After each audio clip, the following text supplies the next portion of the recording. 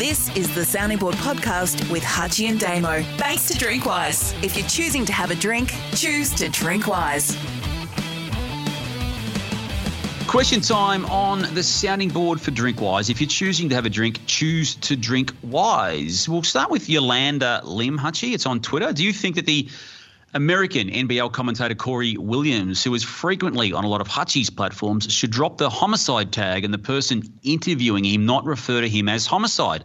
It may have been acceptable 5 to 10 years ago, but not in this day and age.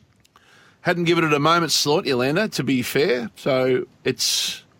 Yeah, I'm sure that'll be a discussion for Corey to decide. It's an interesting discussion, Hutchie. I've got to be honest. I have, weirdly enough, thought of it. And again, no one can compel anyone to think anything at any given point in time. But I've met Corey through your functions, and he's as good a commentator as there is on any sport in this country, Corey Homicide Williams. But I must admit, the use of the word homicide, it did bounce at me a couple of weeks ago when I saw something he posted on a social media account. And yeah, the way the world works, Hutchie, we think that way sometimes. So, yeah, that's just my observations on that. He's long had the nickname. I don't even know the origins of it. Is there a story attached to him calling himself that?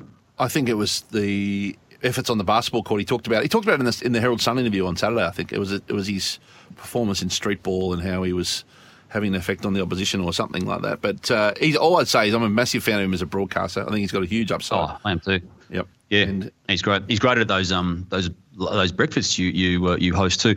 Tim Kelly on Facebook, he addresses this to me. In your off-air conversations, does Hutchie square up and constantly roll with rubbish like, look, just want to say I'm a huge fan of their work, or before we go on, I love the way they operate, before potting someone, or does he only save it for on air in case the person may hear it? This is a ripping question from Tim Kelly. You do the square up, Hutchie. You certainly do it publicly.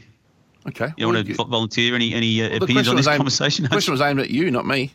Well, Hutchie, Tim, is a bit like Sam Newman. I think Hutchie spent part of his life not wanting the public to realise he's actually a bloody good person. So I want to say that before I say this. He, on this platform anyway, does square up way too many times. Even with people that I know he has got not 1 minute of a time of day for, he still will square up with that person when the microphones are on. So I'll let you deduce your own findings as to what I've just said there with what he may say when the microphones aren't on. Have I been unfair there, Hutchie? I'll answer it this way. Look, before I answer it, I just want to say Tim Kelly does ask some great questions on Facebook from time to time and has been a good contributor to the sounding board audience on occasion. But, gee whiz, some dingbats ask some dumb questions on this question time from time to time. Some of the rot you got to answer it early into responses is unbelievable. There's a little insight into what we're dealing with, Tim. This is Wild Beasts on Twitter. Last week you commented on the relatively good financial results by the AFL. Richmond made a small profit after getting and Wild Beast says nearly $11 million in JobKeeper from the government. With 700 plus employees, how much did the AFL get? I've not seen this reported. Look, I don't even know whether that $11 million to which Wild Beast refers to there is right or accurate when it comes to Richmond. It may be. I just don't know whether it is. Clearly, though, Hutchie, and I think it's a reasonable point that Wild Beast makes in the bigger picture that the AFL industry, like every business, it needed JobKeeper just to survive. When it is removed from operations, which it will be in a month or so's time, or at least the way we've known it to be, it's going to cause some angst, isn't it, and some genuine worry for clubs going forward? I think JobKeeper kept a lot of businesses going in Australia, and it's how much or where is kind of incidental. It's a bit more relative to your size, right? The AFL, I don't think it's been reported, but I suspect it was quite a bit of money. It was eligible for JobKeeper, wasn't it, the AFL? I'm assuming it was. I mean, the clubs were. Well, yeah, I think it was. Yeah, I know the clubs were. I'm assuming the AFL was. It saved every club. But I don't know of one business that wasn't. I mean, Crown Casino was. Yep. We just talked about them on the main body of the sounding board. Holic Clothing on Twitter, 2 questions. Can you see the AFL having additional teams in Tassie and Northern Territory? Secondly, would the AFL teams survive and be in a good position if it created teams in Tassie and NT over GWS and Gold Coast? I'll answer the first one pretty quickly there, Holic Clothing. No, I can't see the AFL having additional teams, additional being the key word there, in Tassie and Northern Territory.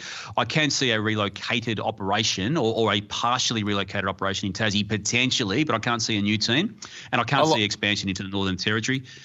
I like the Clarkson idea. I'm a 20-team guy. I liked it straight as soon as I heard it. From Glenn March on Twitter, will we be resurrecting the once flagship Crunch Time this year?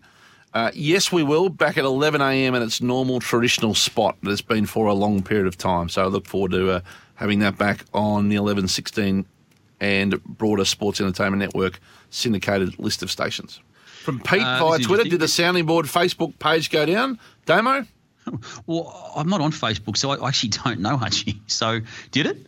No. You know why? And then Richard Knight follows up with, this is on Facebook. I'll tell you why it didn't go down. Are aware that the Sounding Board content is still visible and that Facebook believe it to be, quote, non-media content. Yeah. Where are we at, Hutchie? It's a reflection on us that even local Fate and newsletter just got shut down, but we're so insignificant that we are still up. So if you want free journalistic content, I think it's reflective of the fact that you and I haven't taken any interest at all in our Facebook page. And that's reflective of its scaled audience and reflective of the disdain that's been shown by Mark here.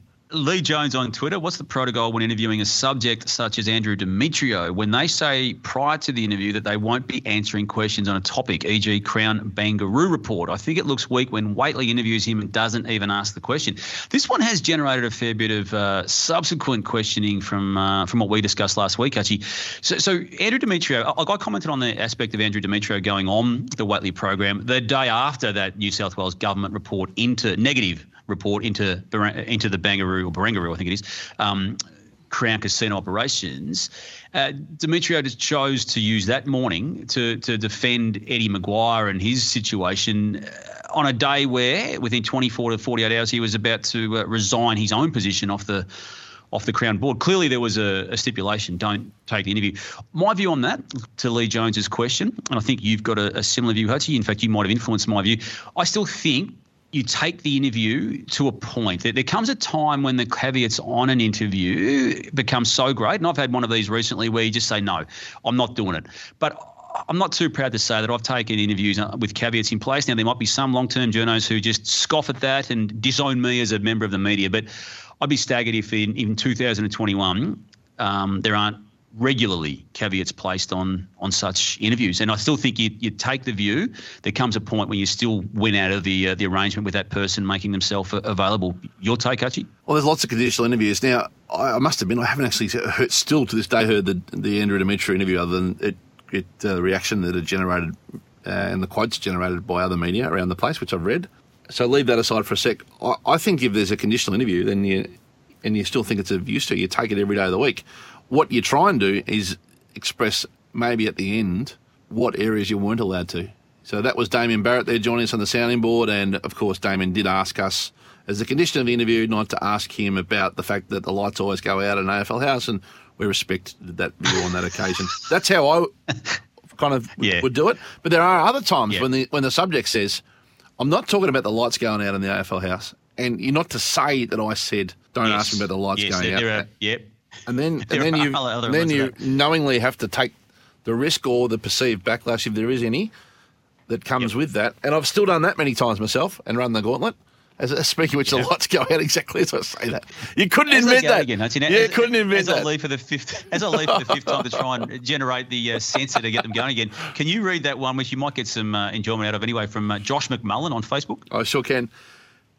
He remembers, Josh says, Damien covering the Sheffield Shield and the Courier Mail, flying into state to cover 4-day domestic games, and the Brisbane Lions when he lived there. Anyway, you were talking the other day about Tom Brady. Rather than Dustin Martin, isn't Cameron Smith a better fit? He argues 5 premierships, albeit 2 stripped. The dual Dally M, one of the oldest players, captain, leader, etc. I think that's a great description. Cameron Smith is the closest to Tom Brady probably in the country, and it does look like he might be flirting with the idea of playing for the Broncos, Damo. The Broncos or the Titans? One of the two. I wouldn't be. I thought it was the Titans. I thought it was the Titans, actually. But I reckon. Yeah, I think it's going to be the Titans the way I read it. But you might know something more than I do, because you broke the story of both Carmichael Hunt and Israel Folau leaving the Broncos, Hutchie, to go and play And didn't we get some enjoyment out of those AFL careers? Carmichael Hunt and Israel Folau. What an amazing waste of AFL money. But you broke those stories, Hutchie. You just now said you're hearing Cameron Smith's going to the Broncos. That could be the bombshell of the day. I think you'll end up with one of the two. I don't know that to be for any reason other than an opinion, by the way, but that would be my Are you backing opinion. away from what you just said there now? Are you just trying to put some cover over the fact that it might be the Titans? But you just said the Broncos. I thought it was going to be the Titans. No, I think he plays somewhere. We'll see. I don't think it's. Right. I think it's been reported that the Broncos are looking at him. I think Kevin Walters commented on Monday, didn't he? That he said that they'd like to have him. So we'll see what happens. This has been the sounding board for Drinkwise. If you're choosing to broadcast in the dark, be sure to Drinkwise. Hutchie, the lights are about to go out again here, so I better get off here. And that was another question time for Drinkwise. You will not miss a moment if you choose to Drinkwise. Thanks for listening to the Sounding Board Questions with Hutchie and Damo. Send us your questions via Twitter or Facebook at Sounding Board EP. Hit the sign up button on Facebook to receive our weekly email and subscribe to, rate and review the show wherever you listen to podcasts.